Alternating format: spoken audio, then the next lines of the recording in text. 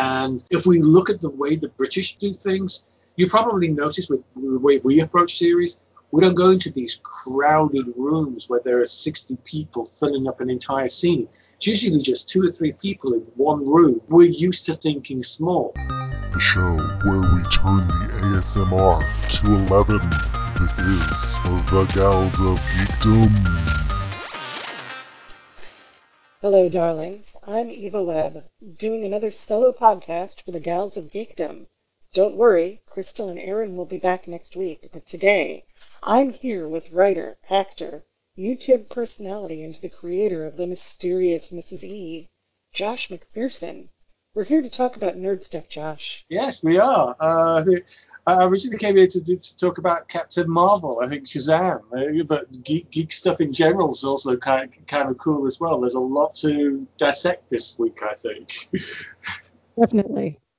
There really, really is. Mm-hmm. We've got so much going on. All of the good shows just sort of wrapped up. We've got Star Trek Discovery coming down the tubes, which I don't know about you, but I am personally very excited about that one. Oh, I am so looking forward to that. I mean, the last 2 series I really enjoyed.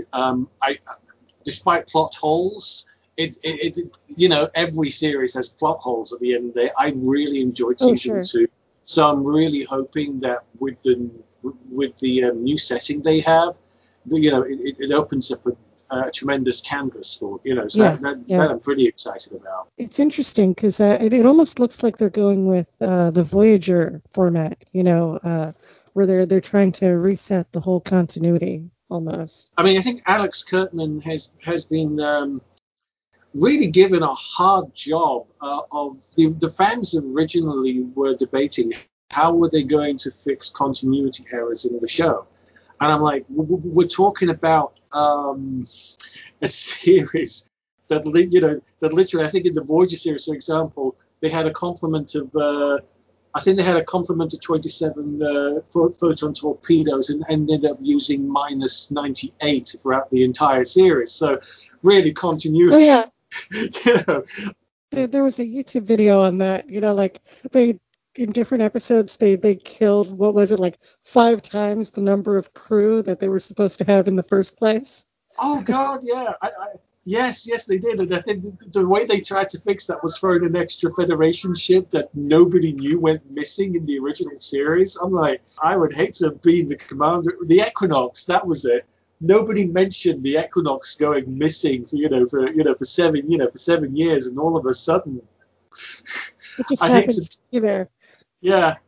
So it just shows you how much of a geek I am that I'm paying attention to this, It's weird because Voyager has these rare moments where it's just an amazing show, and then it just forgets all of that, and it just goes on these weird episodic things that are just meaningless. Also, whoever wrote the technobabble in Voyager, that really bugged me because you could tell they were just making things up as they went. I know it's technobabble and they're always making it up, but all of the other Star Trek shows, the technobabble's fairly consistent. You can follow it, you can tell what their computers are doing. Which is kind of sad because to me, Star Trek Voyager had the best Star Trek episode ever. The one with fear, when Janeway literally scares fear itself. What was that called? I reviewed it.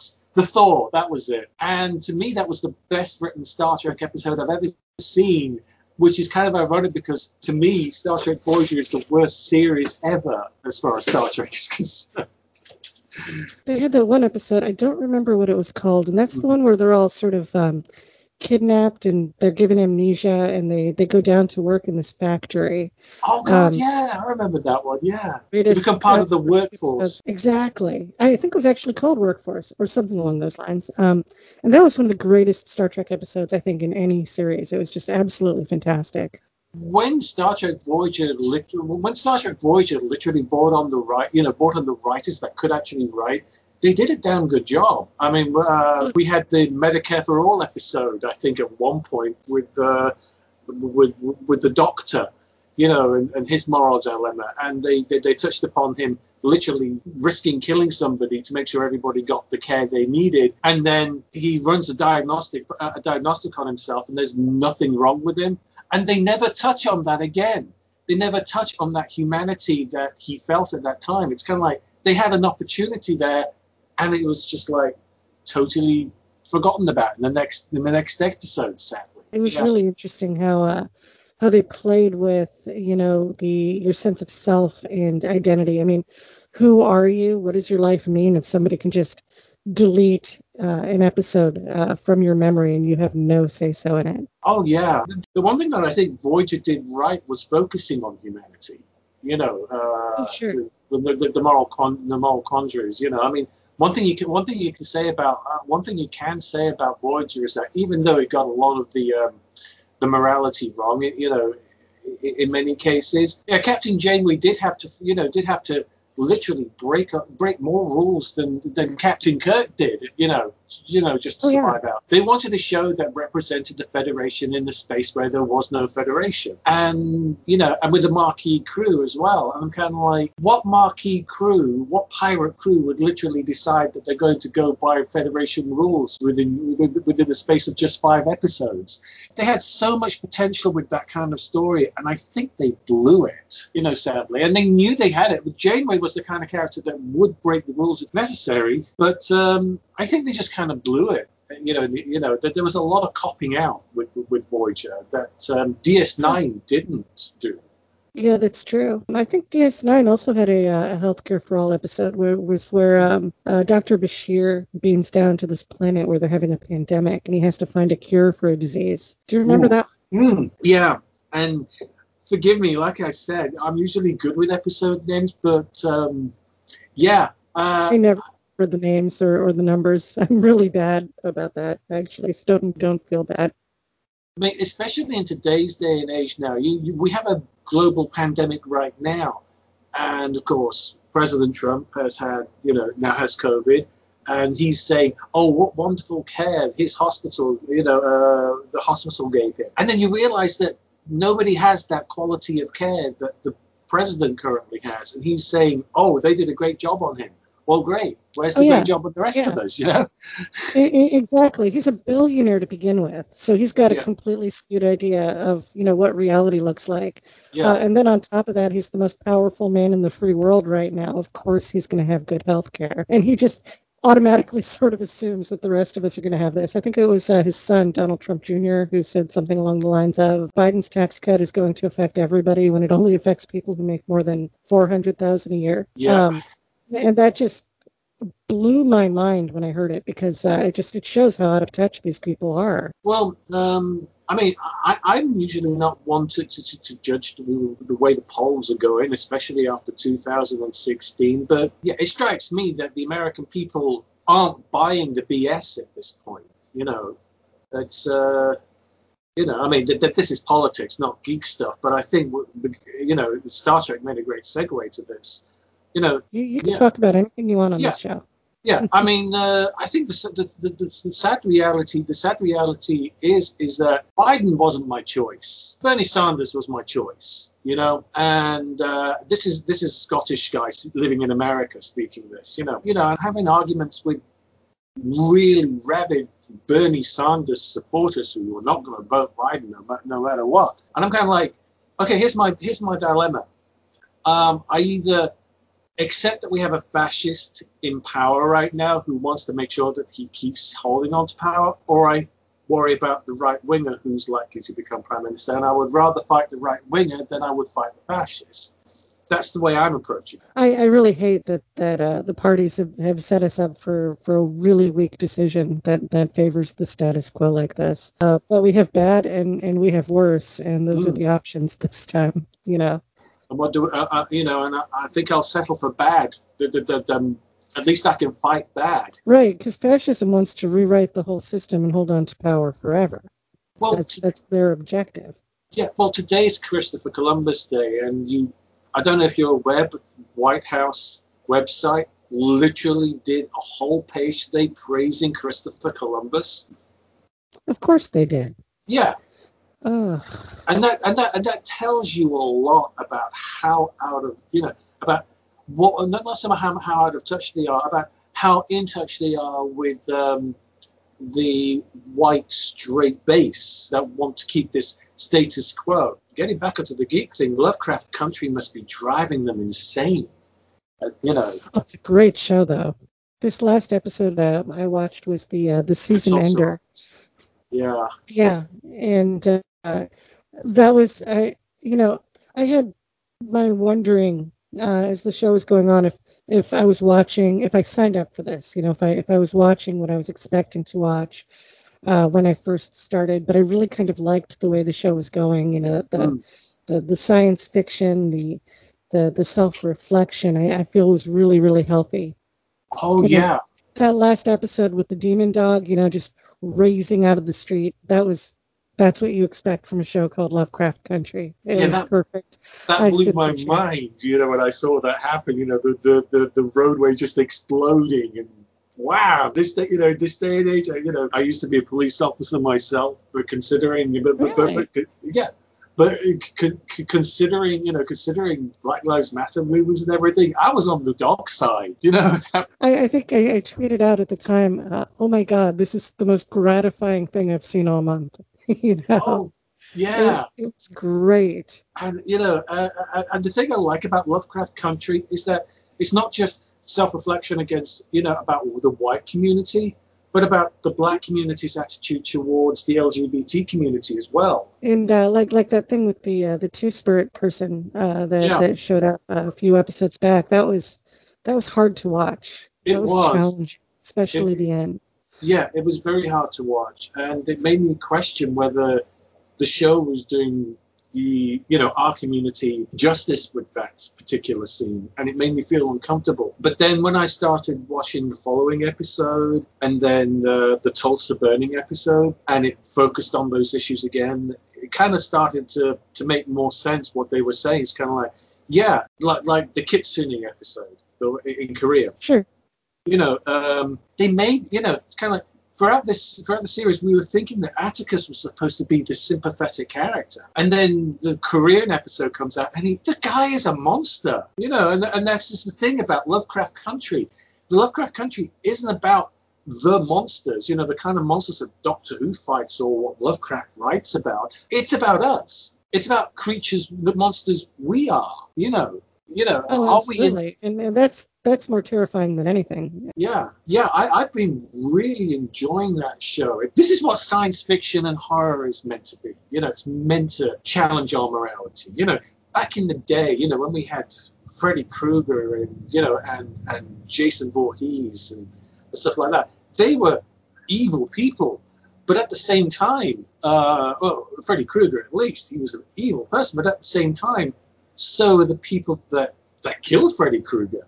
They took justice into their own hands, And it was also questioning, Freddy Krueger wasn't challenging our morality, when the teenagers have sex or anything. That wasn't what the message was. It was basically there was the adult community attacking the young for wanting to be free and and whatever.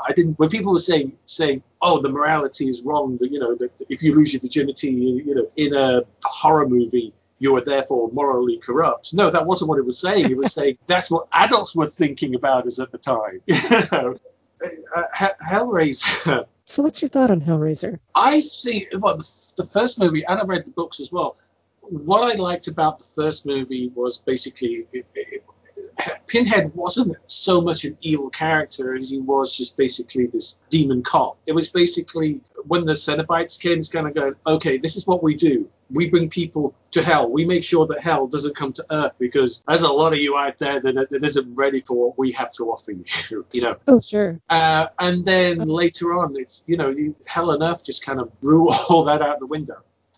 And the sequels just got worse and worse and worse and worse. And they wanted so much to create a franchise that was on par with the other, with Freddy Krueger, Jason Voorhees, Michael Myers, Leatherface, and that kind of thing, that they forgot what the morality of Hellraiser was all about, what the story actually was. It's a shame, really. I wish Clive Barker had just kept that to himself. It's one of those lost opportunities. Or maybe it's ripe for a reboot. I mean, it has been quite a while. And with these reboots, you have the advantage of time. So you know what the audience reaction is to different things, and you know what the people who like it like. Well, they've learned a lot. I mean, take a look at the Transformers franchise, for example. Michael Bay. I could go on a whole rant about Michael Bay's portrayal, of Transformers and how he, as far as I'm concerned, ruined the franchise. But then again, I'd stand no better than a Discovery hater at that point. So I'm not going to. Well, it started strong. The first couple of movies I thought were amazing, but I got really tired of them around the third installment, and I stopped watching them. Yeah, so did I. I watched the first one, and I enjoyed the first one for what it was. I watched the second one, and it was around about the time where the writer's strike was going on, and it was a prime example of how you don't do a story without a writer. Effects and explosions were fun, but yeah. You need more as a fan, I think. Yeah, you do. And really, the other Transformers movies I just watched because I had to review them. And that's kind of sad because when I watch a movie, I want to watch a movie, but the problem is there was nothing new, as a reviewer, as a writer, there was nothing new to say about those movies. And then the Netflix released its series, Siege. Was it Siege? Yeah. Transformers Siege. Yes. And oh my God, it's good.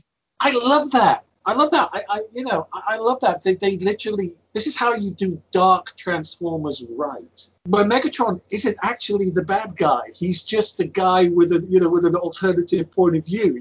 He has the wrong way of doing it. But when you look at the core of his character, he wasn't doing it because he was a bad guy. He was doing it because, Cybertron needs to be better. Cybertron's society has failed us. And I'm really grateful that IDW Comics encouraged this new dynamic to the Transformers characters.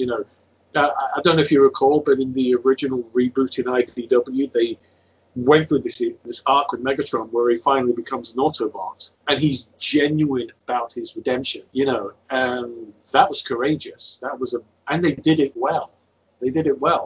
So I'm hoping that they go down this route with the Netflix series as well, where they literally focus on Megatron's character rather than this maniacal evil character. Like how they did with the Hordak and She-Ra.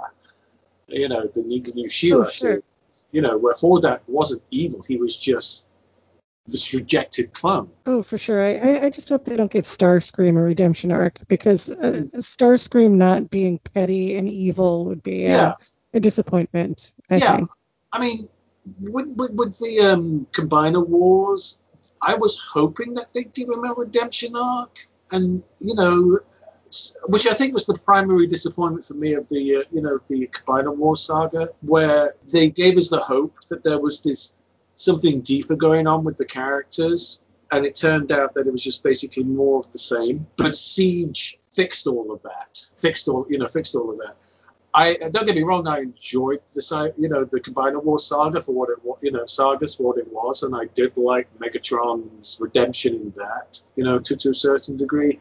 I think Siege did it better. I mean, especially now we're adults now. We're in.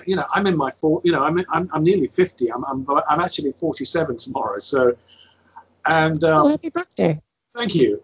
And we're dealing with adult issues now. We're Generation 1 fans. I'm a Generation 1 fan. So, to me, Generation 1 has to have these adult themes, because that me as an adult could appreciate, because I don't think I could watch Generation 1, the original series, without wondering, why the hell did I like this crap? I did that, actually. I rewatched the whole thing. I did a Transformers Thundercats of Voltron thing. Oh, wow. And I was just trying to recapture that feeling of watching them, and the theme song for Transformers, I think, yes, still gives me chills, when you see the More Than Meets the Eye pop in, and the logos spin around, and then you get to the show, and I don't know. I think I graduated from the cartoon when I was a kid to the when they stopped making them after the movie for a little bit there. I graduated to the comic, and the lore of it. I got used to the politics and the history of the Transformers world, where Cybertron came from, the ancients, all that fun stuff, these concepts that popped in, and that's sort of the way Transformers cemented in my mind. So going back to it, oh God, I'm old. 30 years later. I'm only a couple of years younger than you. But yeah, going back to it, 30 years later, and watching it, it's like, yeah, I kind of remember this, but I don't get the that excitement that I did when I was like, 6 years old and watching this awesome cartoon. Oh yeah, yeah, and I'm really glad that what they did was that they got the old mind, Simon Thurman, who for me is very special because he originally wrote the UK comic continuity before he was taken on with the the American continuity, and they always go back to him because now he's apparently this Illuminati of Transformers lore. He actually invented a lot of what you see now in today's renditions of Transformers. I remember the Transformers UK comics. Yeah. They were so hard to get here in the US. Yeah. But they were totally worth it. So what do you think about the difference? Because there is a difference, I think. And people call me crazy when I point this out. But what do you think of the difference between the way comics are written and presented in the UK versus how the American stories are done? Well, I think for us, in the UK, we have two ways of approaching comics. One is basically, it's the basic approach just to please the kids. But then you also have this heavy storyline going on. You just got to go back to the ages of Eagle, Dan Dare, or Battle Comics, which was my first introduction to G.I. Joe, which was back then called Action Force, in my day. And if you actually look at the comic, look at Battle Action Force or Battle or Eagle, you'll see how much they put into their storylines, how much they put into their backgrounds, into the characters. These aren't just good guys or bad guys. They literally have their origin stories. I mean, for me, Action Force the Action Force British comic was far more interesting than the G.I. Joe adaptation in America, because there was this really strong relationship dynamic between Lady J, Flint, and the Destro. Cobra Commander hardly made an appearance in the UK renditions of G.I. Joe. It was more concentrated on Lady J, Flint, and Destro. And they did an entire arc with this relationship dynamic between that trio that literally caught the imagination. The only interest I got in the American version of G.I. Joe was the Cobra Commander's son dynamic. It got interesting to me when they were planning the assassination of Cobra Commander, and it turned out to be that they're going to use Cobra Commander's son to do it. And that's when the series became interesting for me. I think my most memorable exposure to English comics was when I was 16. I went to boarding school, and my bunkmate was this kid from Wales. Yeah. He had this gigantic box of 2000 AD, Judge Dredd, and Black and White Batman. And I read these things. He let me read them, thank God.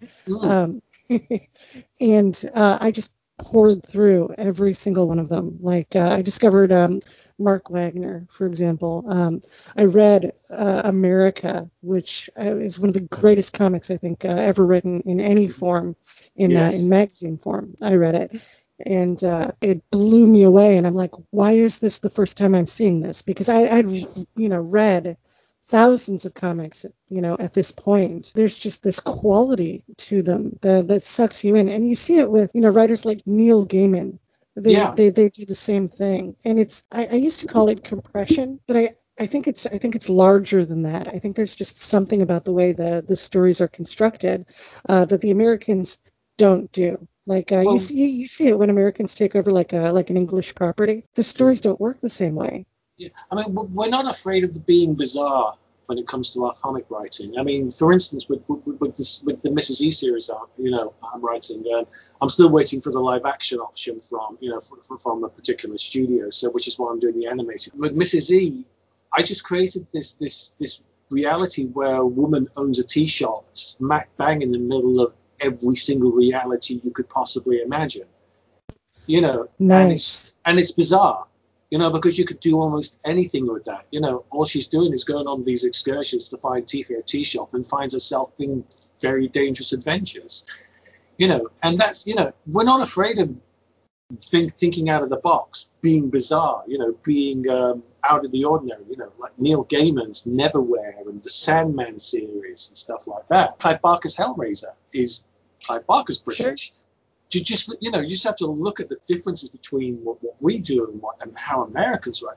I think American writers are afraid of something new. They're afraid of doing the new thing. Whereas in Britain, we don't get ratings. Well, it's not a lot of money lost, on TV. We just move on to the next thing, But and I think, forgive me for seeing a silver lining in 2020, but COVID is a terrible thing that, it's happening to us right now. But also at the same time, it's pushing filmmakers and writers to think out of the box, because you can't go out and make a film without the risk of getting COVID. So now it's pushing writers and creators and directors and producers into whole new directions in how they're going to create something new out of something that's terrible. How they're going to continue being positive when something so bad is going.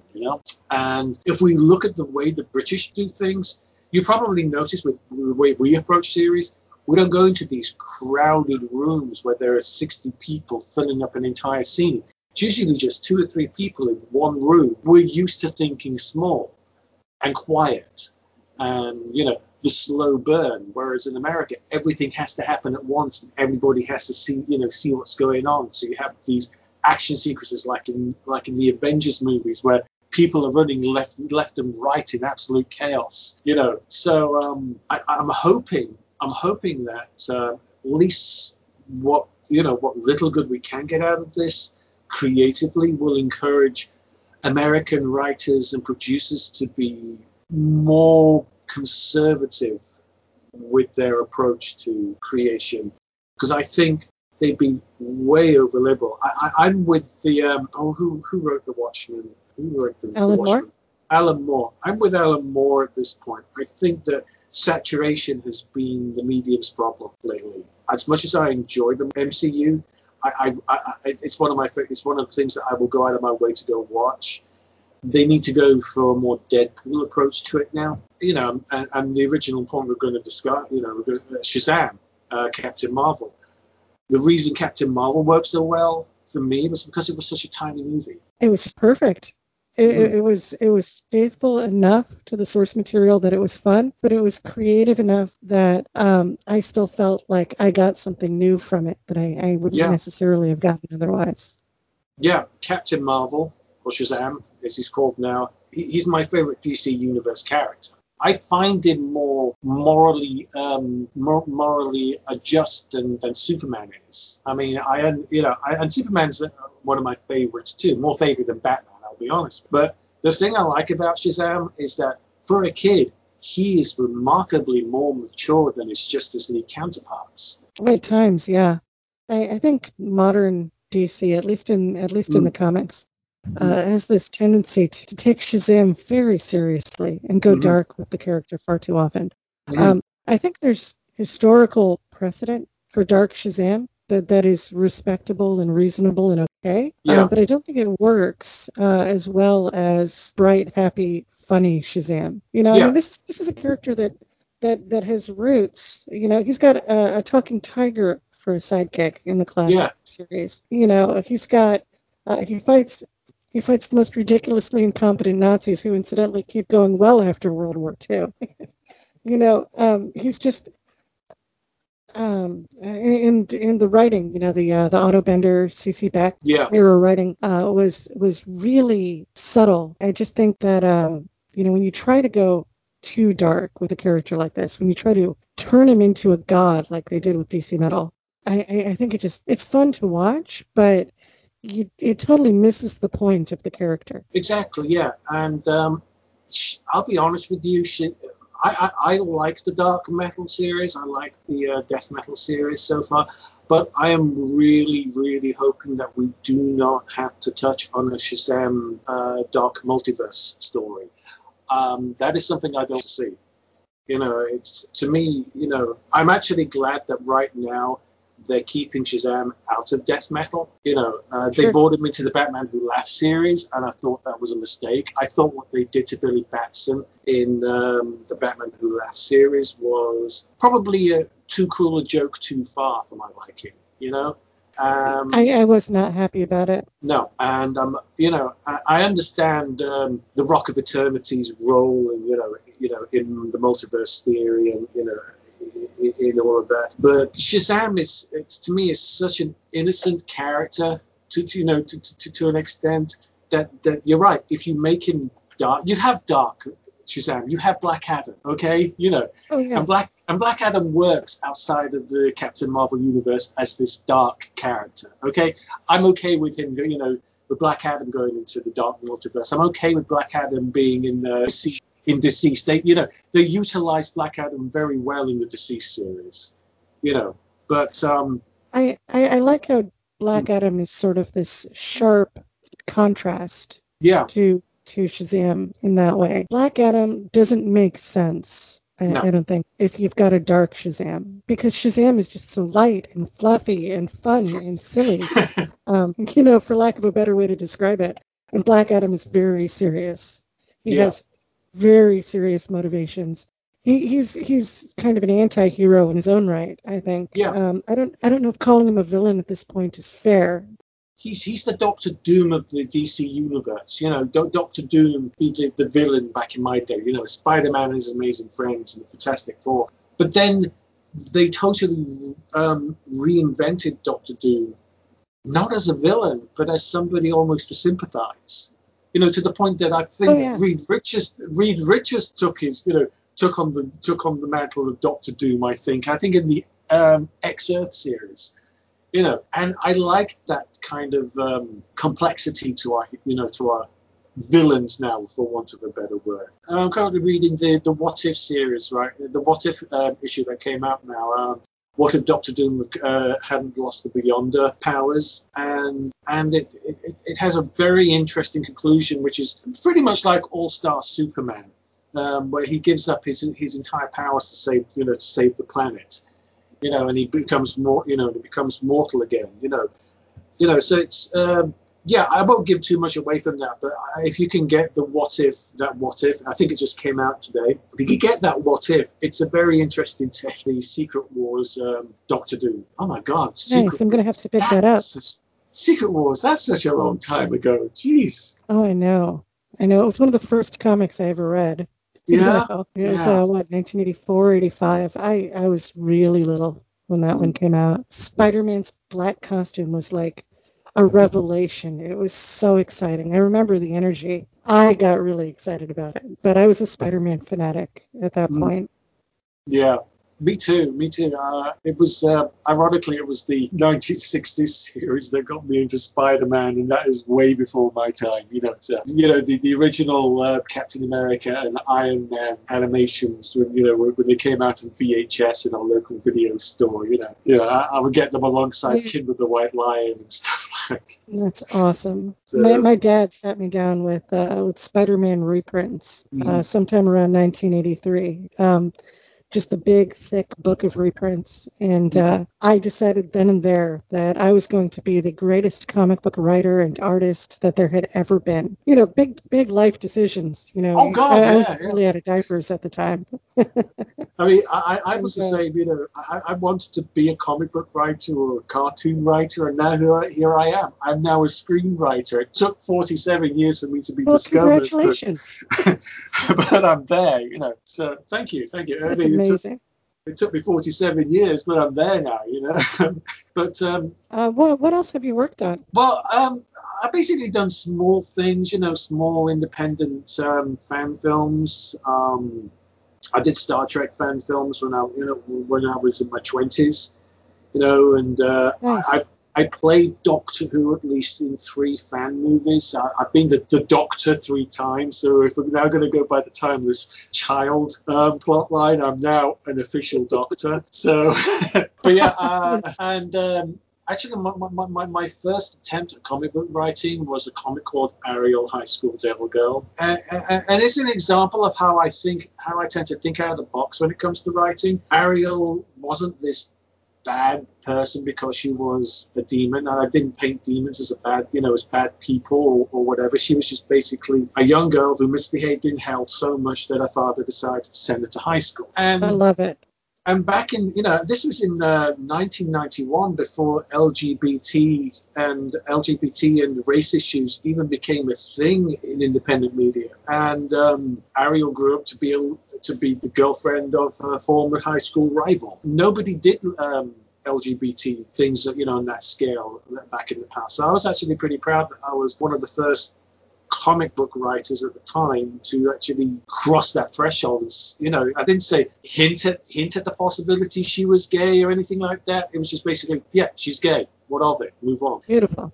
Yeah, one of the things that bugs me, and this is you'll find what I'm doing with the series, is that how I think that LGBT issues in particular, as well as disabled issues, as you've probably seen in my Twitter account, I post a lot on disabilities and misrepresented in media. When it came to LGBT issues in shows before Star Trek Discovery did it right, which is basically the hot chick was having a lesbian relationship with the hot chick in the TV show, and I'm like thinking to myself, so they just basically turned it into an issue of voyeurism, whereas I'm just approaching it as it's just the thing that happens. Life as heterosexual people, life as gay people, life as transgendered people, life as people with disabilities. These are normal things. These are not abnormal things. These are not out of the ordinary things. What's abnormal to me is how we have sensationalized it, how we have turned it into something to talk down on, or to just basically, oh, look at us, we're now representing a minority that's never been represented before. We're so proud of ourselves, and it's all wrong. They're not doing it right. And that really annoys me. I suffer from paraplegia after I was shot in the war, so I'm still recovering. I can walk now, but it's still frustrating. And what annoyed me about the disabled characters in TV shows and in comic shows, in comic books, was that they were the nerd. They were the person that was kept out of the action. They were just important enough to say, we have a disabled person in our show. And that was all. And that really frustrates. If you look at the poster I sent you, the main character is in a wheelchair, and she's smack bang in the middle of the action. She's the one pointing it out in the poster going, let's go to adventure. We need better representation in the LGBT community. We need better representations in all minorities, because we're doing it wrong, I think. I think they have good intent. I think they have good intentions, but I don't think they have enough knowledge of what they're dealing with. I hope I'm not rambling. That was my rant for. No, I agree with you 100%. My hot take is that all representation is good representation. I just want better representation. You know what I mean? Yeah. With trans characters especially, it's really hard to find good trans characters in literature and media. There have been a couple of them. One show that did it absolutely perfectly, and I was floored, was Dispatches from Elsewhere. Have you seen that show? Mm-hmm. Yes. Fantastic show. It was fun, it was whimsical, it was cosmic nonchalance has permanently entered my vocabulary. It's something I say now. Yes. And having not just having a trans character that was a good trans character, but making her the romantic lead, that blew my mind, because I have never seen that on television before. One of our characters, one of our main characters, he shows up in episode 3, and he's a trans character, female to male character. And we don't make a big thing of it. He just is trans. And I was having a discussion with one of my producers. So when do we reveal that he's trans? I said, we don't. We don't do an origin story. That's more, if we start doing origin stories as to where he came from and when he was a she, that kind of thing, isn't that to me that to me is equivalent to dead naming? So I don't want to do an origin story as to when she became a he. I don't think that's important. I think the important thing is his character, who he is as a hero. And Sure. and to me, it's like I said, a lot of films these days that are focused on, they seem to focus a lot on this diamorphic approach to the transgender. I hate to use the word condition. That's a terrible word, but I use the word experience. yeah, that's how they tend to present it. Is how they stare at themselves in the mirror, as a man before they transform into a woman and that kind of thing. And it's kind of like, that is, like I said, it makes it feel to me and a lot of my trans friends like it's not something that they're representing. It's something that, like I said before, they're just turning into voyeurism, Yeah.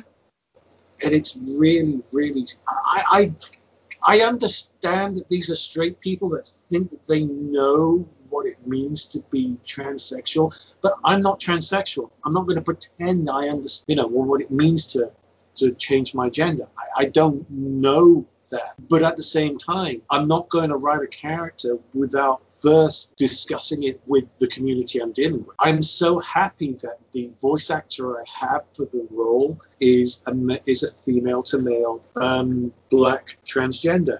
And he has been tremendously helpful in helping me create the character, making the character more human, That's rather amazing. than somebody I'm just thinking I know what I'm writing about. I think it's tricky because Yeah. I don't want to tell you as a trans person that you shouldn't create trans characters No. simply because you're not a trans person. But I do think that there's a lot that profoundly impacts any character you would create Mm-hmm. that you just can't know about unless Exactly. somebody tells you about it, Exactly, yeah. It's a balance. So for me, input is important. Like I said, I don't want to make the mistake of just writing a trans character for the sake of him being a trans character.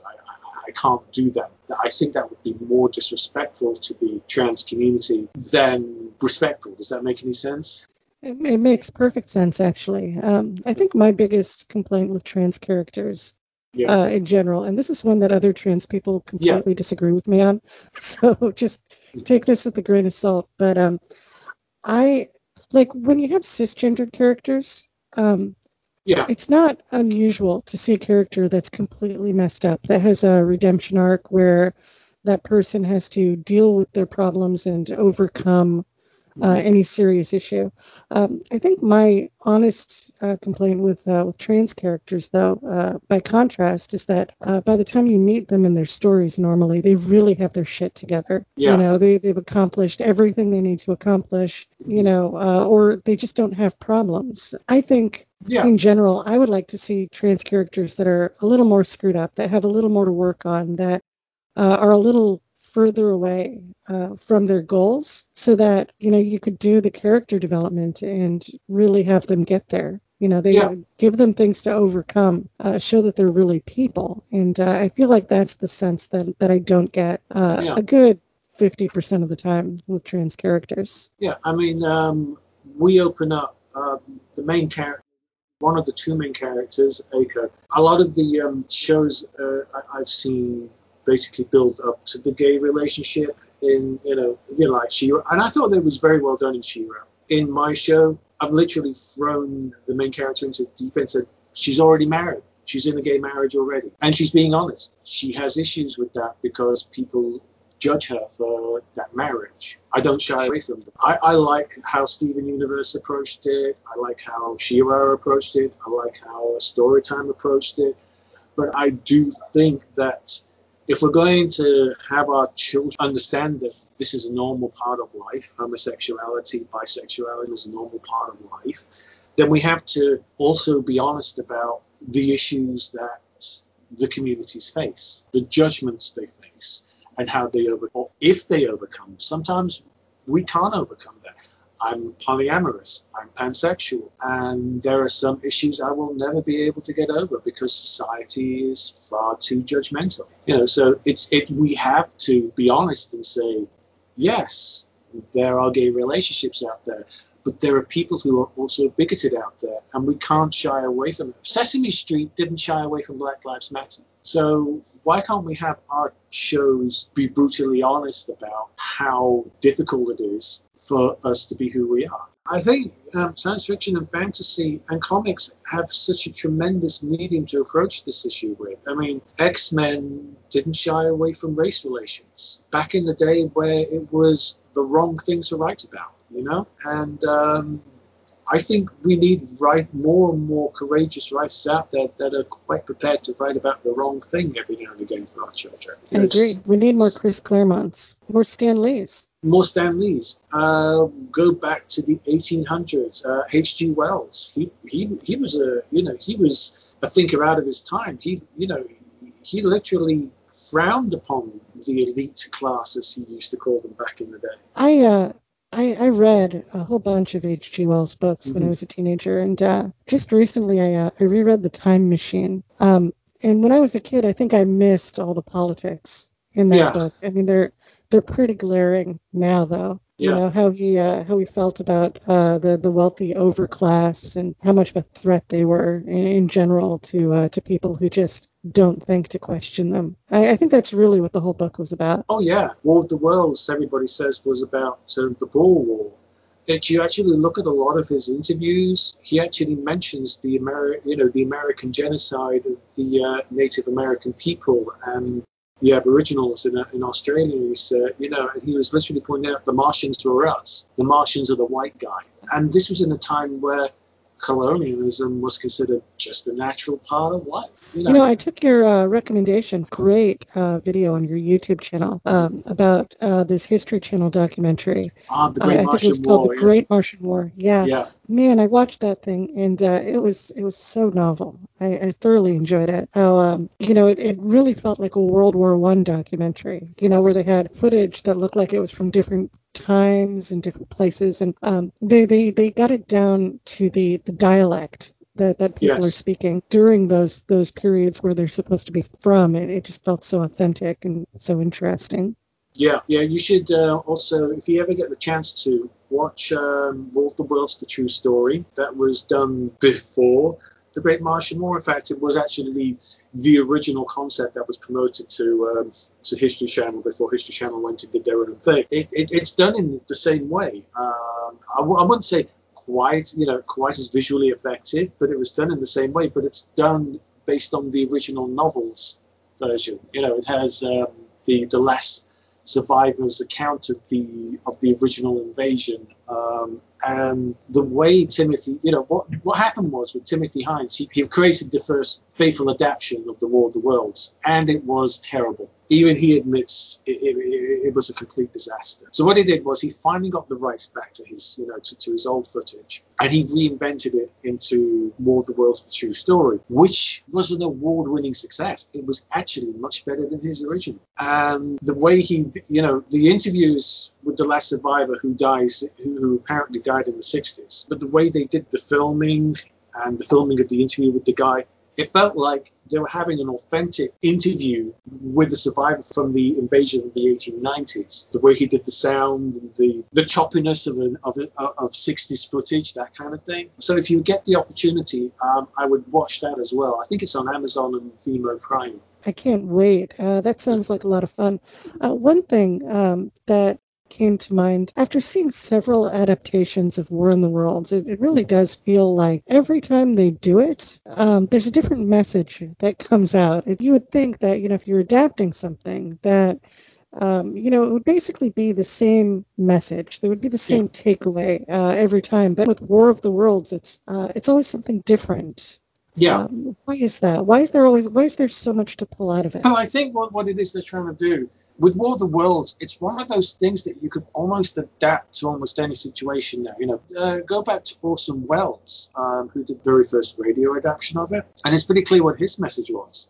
It was about the power of modern day media. The rise of Adolf Hitler through modern day media. So I think War of the Worlds, has this potential to give a new message through the same old story. It's really one of those rare things you can do where you can take a look and say, okay, we know what the original message was, so can it be played in a new way that it presents a message that is relevant to our time? And it can. You can't do that with the Time Machine. Time Machine's message is very, it's very black and white. But with War of the Worlds, you could do almost anything with it message-wise. I don't think that's a bad thing, to be honest with you. I think if you can actually bring in something new with an old story, that's great. That's great. I'm all for adaptation. Usually, I think that adaptation is far more entertaining than the original source. Like I said in my review of the BBC series, it was a good adaptation. It had its flaws, but I understand why they adapted it the way they did. It's my favorite novel of all time. But if I gave it to somebody today to want to read, they would have to be somebody who likes their literature to read the book. I think that War of the Worlds is such a timeless thing. You could do almost anything with it. Yeah, that's how I feel with it. You could almost throw any message in there. Advanced civilization, can have different motivations for why they're doing what they do, why they're invading us. There's another adaptation now, I don't know if you're aware of, released by Canal or Fox TV. Are you familiar with that? To be perfectly honest with you and the audience out there, my experience with War of the World has been the movies, the television show from the 1980s, the musical, and the History Channel documentary. I started reading the original novel maybe 20 years ago, but I never finished it. That's my point. I think the problem is H.G. Wells talks and talks and talks a lot. His book may not be as thick as Lord of the Rings or The Hobbit, but what he lacks in detail, he makes up for in embellishment. I remember that he had a lot of relationship building in the book. And the book sort of switches perspective a few times, so the characters all feel real. It feels like a world with history, a world with relationships in it. And I think for me, as a media consumer and a reader and, whatever, I like stories where there's that kind of thing in a world, where there's just a backstory, a background, something to figure out and learn. Yeah, I mean, when we're going into adaptations, where people do modern day adaptations of the War of the Worlds, back in the day, you didn't have this mass communication thing where, if there was a Martian invasion in the south of England, nobody would know about it in London for a few days. That was how it worked. And even if they did, no one would take it seriously because it was so far removed from them. These days, you can't do a War of the Worlds adaptation where mass communication isn't a thing. So you have to adapt it in such a way that it is relevant to today's issues. Couldn't you do that with the personal relationships? I feel like sometimes when they do War of the Worlds, like the Steven Spielberg movie, for example, I feel like they glossed over a lot of that. For me, that was, when I see War of the Worlds, that's what I like to see. I like to see the people going crazy. Disaster's kind of cool.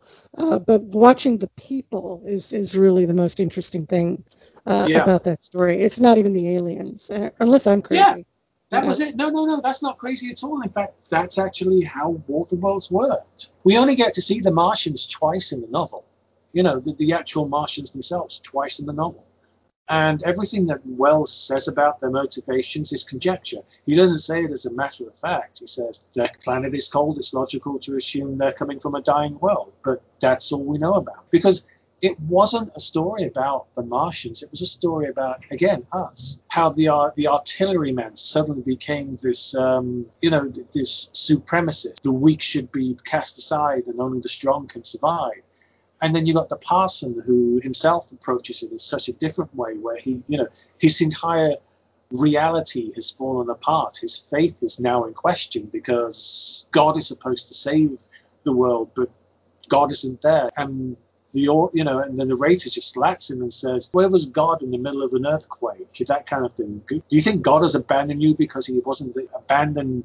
People in the middle of an earthquake. So the way Wells approached how different people approached the invasion and how the narrator's fall from grace throughout the entire novel is a very, it's a very, very fascinating view on, on humanity. Again, nobody wrote about disasters in a fictional sense until H.G. Wells did. Nobody. Really? Yeah, nobody did a novel on alien invasions.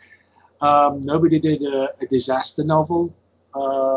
Nobody did anything quite like what H.G. Wells did with War of the Worlds. If it wasn't for War of the Worlds, we wouldn't have, the likes of Mars Attacks, and I love Mars Attacks. Not the movie, but I love the whole concept of it, And it's, Wells was, there were science fiction writers beforehand talking about a time where everybody thought that everything scientific was discovered, and Wells wrote a novel where he said, no, you're wrong. There's still a lot more we don't know about, and that's why I like the guy. Getting back to our original point about writers, I really want to see more out of the box thinking. So what makes a good adaptation of War of the Worlds versus a bad one? I'm sure you've seen some bad ones. I think faithful renditions are bad adaptations. If something is too faithful, it's boring. Okay, try and imagine doing Lord of the Rings faithfully. With all the long descriptions and the 30 pages on a toenail. Yeah. Yeah, exactly. So to me, a good adaptation is one that that says, okay, here is the core concept of War of the Worlds, and this is how we're going to do it. The 1953 version, that movie, is to me one of the best adaptations of the War of the Worlds. Sure, it didn't have tripods. I'm sorry, but it was still one of the best adaptations out. I loved the tripods in the BBC version. It was a bad adaptation. It had good elements to it, and it could have done, they could have done better with it. But it had tripods. So that was a winning factor for me. The problem I had with Steven Spielberg's adaptation was that it was too 9/11 for me. 4 years after 9/11, to me as a British guy, we lived through terrorism practically. I lived through terrorism all my life. I had my grandparents telling me you don't get blown up by an IRA bomb, that kind of thing. You got to understand, our way of approaching terrorism was, it's a thing that happened. We will mourn the dead. We move on. That's our British way of thinking. So when War of the Worlds came to our country, the 9/11 thing for us, it wasn't so much something that we moved on from. It was something that we kind of go, it happened. We know it happened. It's a terrible thing. And we don't need this constant reminder that it was a terrible thing. We understand it was terrible. I think in America, we just, in general, even now, I feel like we don't have a ton of firsthand experience when it comes to terrorism. I've lived overseas. I lived in the Middle East. I spent time in Egypt and Jerusalem and a little bit in Ireland. So it's a completely different world, the way they see it, where they have, day-to-day experience with this kind of thing. And you got to understand, for us, when the Americans are telling us we need to fight the enemy, blah, blah, blah, blah, blah, this war against terrorism, a lot of us lost family. I've lost family members in IRA bombings, and some of us still remember that Sinn Féin at the time, who spoke for the IRA, was going over to America for funding. So a lot of us are still pretty sore that a lot of the bombs, a lot of the shootings that got our family members killed came from American fundraisers. And then when America came to us and said, we got to fight terrorism, we're like, where the heck were you for the past 40 years? Don't get me wrong, I think Ireland should be a united Ireland. I truly do. I'm on the Irish side. When it comes to unification, I'm on Sinn Féin's side. But I still have to remember that I lost family members as a result of this, and I lost a lot of family members as a result of American funding. So when we had people saying, now when we had the underground bombings in 2003, we had Americans saying, now you guys know what it's like to be attacked by terrorists, and we're like, F you. Wow, thanks. They wondered why we were so angry that they were telling us what it was like to be attacked by terrorists. We've known for for years. We've known for decades. And it really horrified a lot of us more left-wing British and Scottish people about how out of touch America was with what was really going on in our country. How much they didn't really appreciate it. Right. And when we do experience terrorism in America, I still don't think we have the tool set to cope with it. We approach it like communism or something abstract. Yeah.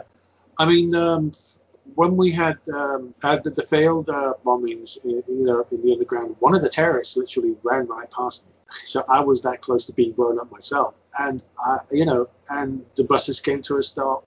The underground trains came to a stop because they had to. And we just went about our lives normally during that day. It's not something we panicked about. We just went about our business. Traffic went on as normal. The shops stayed open. I went to HMV, got my CD. This was in London, and that's how we handled it. If we panic, if we start sensationalizing it, two things happen. First of all, the authorities can't do their job because there's too much panic going on. And second of all, the terrorists win. If life doesn't continue as normal, they win. And this is why white supremacists and the more radical Islamic terrorist cells poke America so much, because America is so easy to poke. You can make what was the joke in Bowling for Columbine about a group of scared people moved from Europe to America and found that there are people living here that they were even more scared of. And it's been a running joke in Europe ever since that America is almost scared of everything. I hope I'm not insulting anybody there, but that's the impression. I don't think you are. I think you're doing people a disservice when you're not honest about these kinds of things. And I think part of the problem in America that you just don't see in Europe and other places is this strain of crazy anti-intellectualism. People don't want to sit and think through a problem in America. They want their opinions, they want their politics pre-digested and handed to them, rather than, really honestly consuming media and being critical of things. Critical thinking has always been a problem in America. Yeah. I feel happy, though, that I think that's starting to change, but it's a very slow change.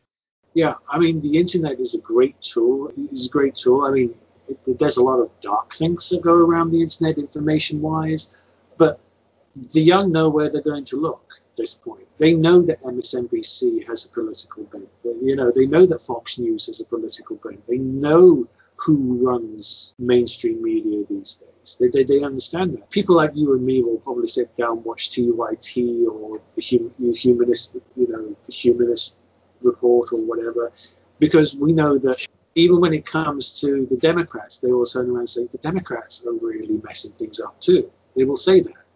But you won't see that on MSNBC. You won't see that on Fox News. They are literally entrenched so much in their Democratic Republican mindset that they won't criticize the other side. It just doesn't work. But at least when I sit down and watch TYT, when Obama was running, TYT didn't shy away from criticizing Obama when he was wrong. You didn't see that on MSNBC. I'm sorry, I'm going to say, part of the mess we're in is largely because of what the Democrats refused to do. The whole reason a man like Trump is in power right now is largely because of what Democrats refused to deal with, because they were so comfortable with the status quo. Right, and the status quo has always sucked. Yeah. It's always come up short when it comes to people's rights and people's dignity and people's jobs, the economy, all of it. I don't understand why people are so complacent with the way things are. The way things are suck in general. It's good for a very small number of people, but the rest of us have to live with it. Yeah, but what was it Biden said to responses? Nothing will effectively change. Well, great. That's I'm sorry, but he doesn't want to roll forward. He wants to go back to where things made sense, and that's terrifying. But it's like we were talking about earlier. Our choice is bad or horrible. Which do you want? Yeah, I'm sorry, I'm old.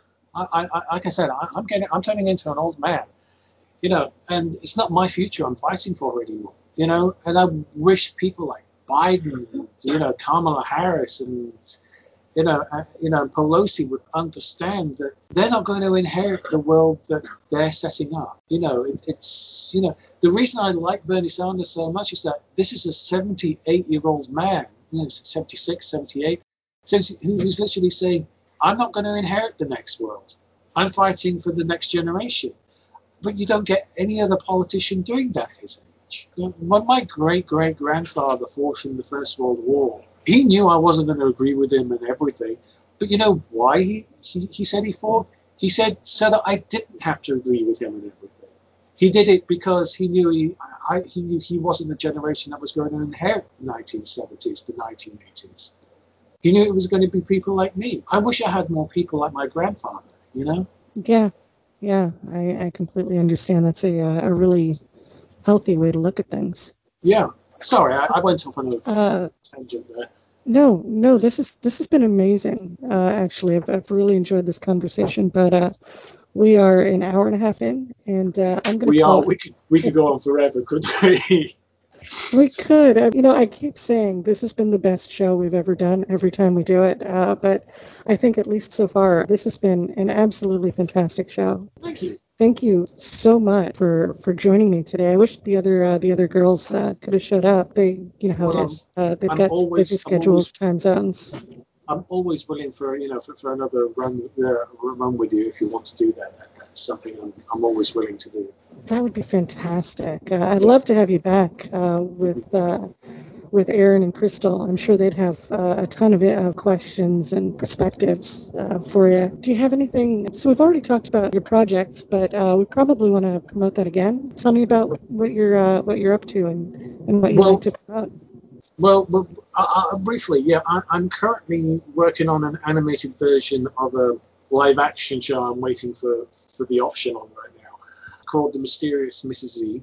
I think I gave you the concept. It's about a woman who owns a tea shop in the middle of reality. The live-action version is kind of darker than what I'm dealing with the TV with the animated TV show, but it's my first foray into real animation.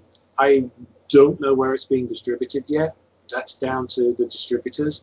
We are looking at Netflix. My sponsor did tout Cartoon Network at some point, but that's my project that's at the exciting. moment. It's going to be I'm just looking at 4 seasons. It's going to be a complete story.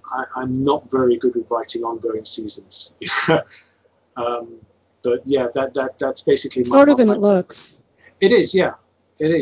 I mean, they gave me a challenge. My original concept for the live action show was 13 episodes. They wanted me to compress it down to 8. So that was a challenge in itself. But I pulled it off, So, but this season is going with 10 episodes per season, and it's going to be 4 seasons. So you're looking at least 40 24-minute episodes as well. And I'm very excited. The She-Ra community is very excited about it. On the groups I've been in, I've mentioned it, and they're literally all over this right now. They keep telling me to make it more gay, which I think is kind of funny. I think the gayer something is, the happier a lot of people, myself included, are going to be. Mm-hmm. So yeah, I'm very excited about it.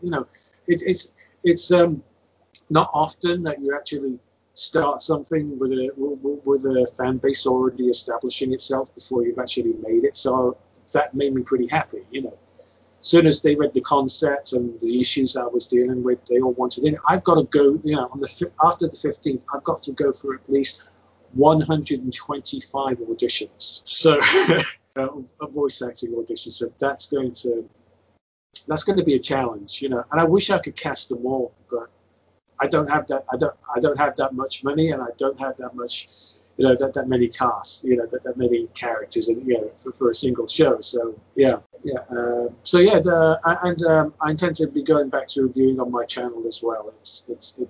I've taken a hiatus for a while. I think largely because of burnout. With YouTube, you usually find that you just need to take a break. But I'm thinking of going back into it again. Continue with my animated Avatar. I've quite enjoyed doing it with that cartoon character now. So that's all I can really tell you. Really exciting. Thank you. That's exciting stuff. I can't wait to see some of this in action. Well, I'm working on the pilots in November, so I will make sure that you get a sneak peek at the pilot. Oh, I would love that, very seriously. Thank you. I appreciate that. I've really enjoyed today, and I hope I didn't ramble too much. Oh my God, no, you were perfect. Seriously, if you ever have the inclination, you are totally welcome back here. This was an amazing show, and I think everybody's really going to enjoy it. Thank you. I would really like to come back. I really enjoy the conversations with you. Thank you so much. And that's our show. Gals of Geekdom is a podcast for high-quality nerds everywhere, produced by the lovely and talented Eva Webb.